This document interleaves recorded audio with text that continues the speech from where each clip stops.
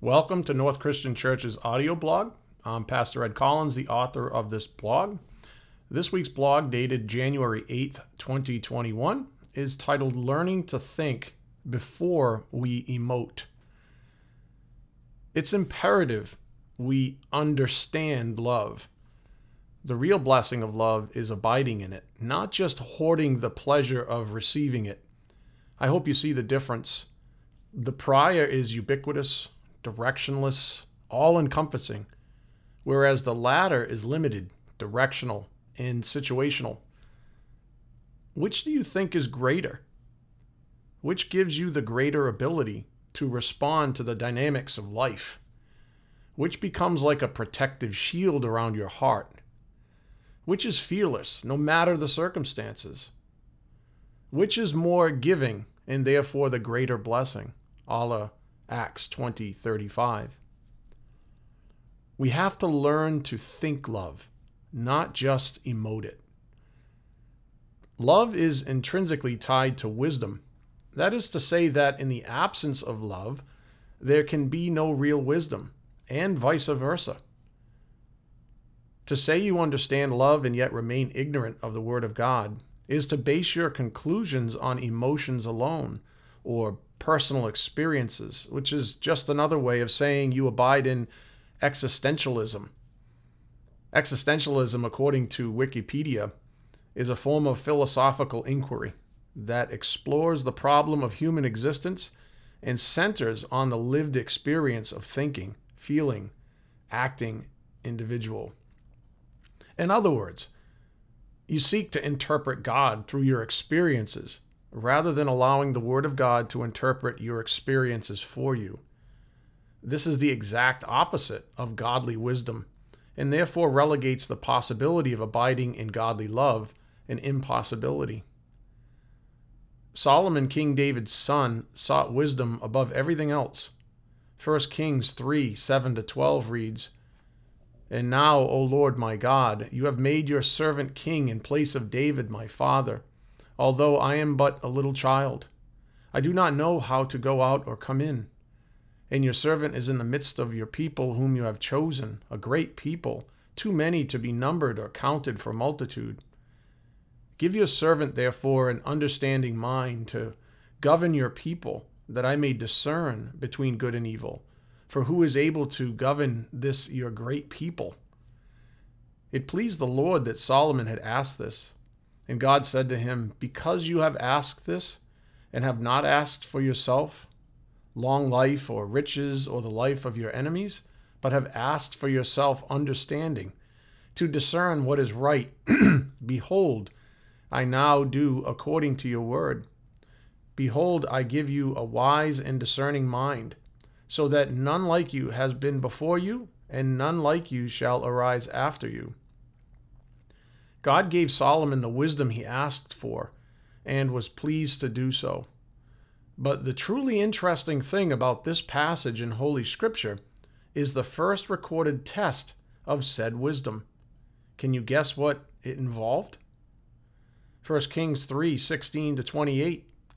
"Then 2 prostitutes came to the king and stood before him. The one woman said, 'Oh, my lord, this woman and I live in the same house, and I gave birth to a child while she was in the house. Then on the 3rd day after I gave birth, this woman also gave birth, and we were alone.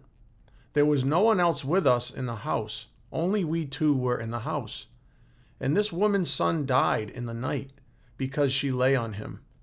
And she arose at midnight and took my son from beside me, while your servant slept, and laid him at her breast, and laid her dead son at my breast. When I rose in the morning to nurse my child, behold, he was dead. But when I looked at him closely in the morning, behold, he was not the child that I had borne. But the other woman said, No, the living child is mine, and the dead child is yours. The first said, No, the dead child is yours, and the living child is mine. Thus they spoke before the king. Then the king said, The one says, This is my son that is alive, and your son is dead. And the other says, No, but your son is dead, and my son is the living one. And the king said, Bring me a sword. So a sword was brought before the king, and the king said, "Divide the living child in two, and give half to the one and half to the other." Then the woman whose son was alive said to the king, because her heart yearned for her son, "O my lord, give her the living child, and by no means put him to death." But the other said, "He shall be neither mine nor yours. Divide him." Then the king answered and said, "Give the living child to the first woman, and by no means put him to death. She is his mother." And all Israel heard of the judgment that the king had rendered, and they stood in awe of the king, because they perceived that the wisdom of God was in him to do justice. When God gave Solomon great wisdom, he gave him an intimate understanding of love itself. I'll repeat what I wrote earlier. Love is intrinsically tied to wisdom. That is to say that in the absence of love, there can be no real wisdom, and vice versa. King Solomon was able to take decisive action based on his wisdom regarding love. He understood true love, which in this case was revealed by its sacrificial nature. Solomon knew that the real mother of the living child would rather suffer extreme heartache than have her baby killed.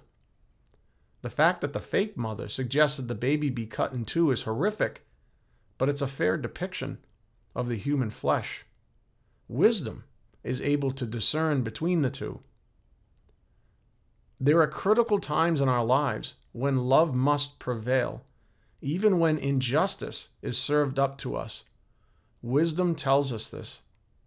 1 Peter 3:17 reads, "For it is better to suffer for doing good, if that should be God's will, than for doing evil."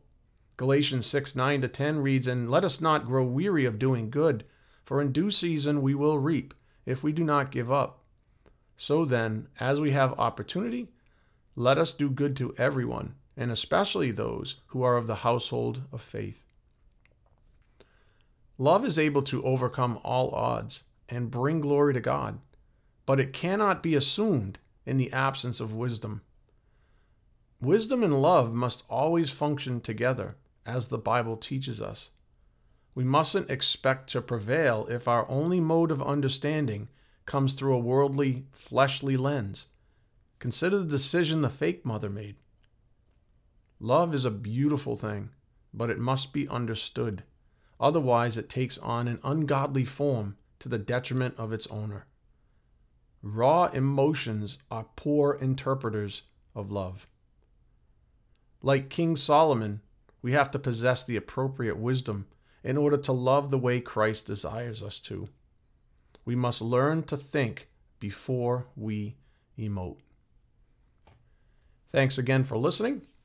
If you enjoyed this, please visit us at nccdighton.org. That's nccdighton.org, or search for our podcast at North Christian Church Podcast. Until next time, God bless and have a wonderful day in God's matchless grace.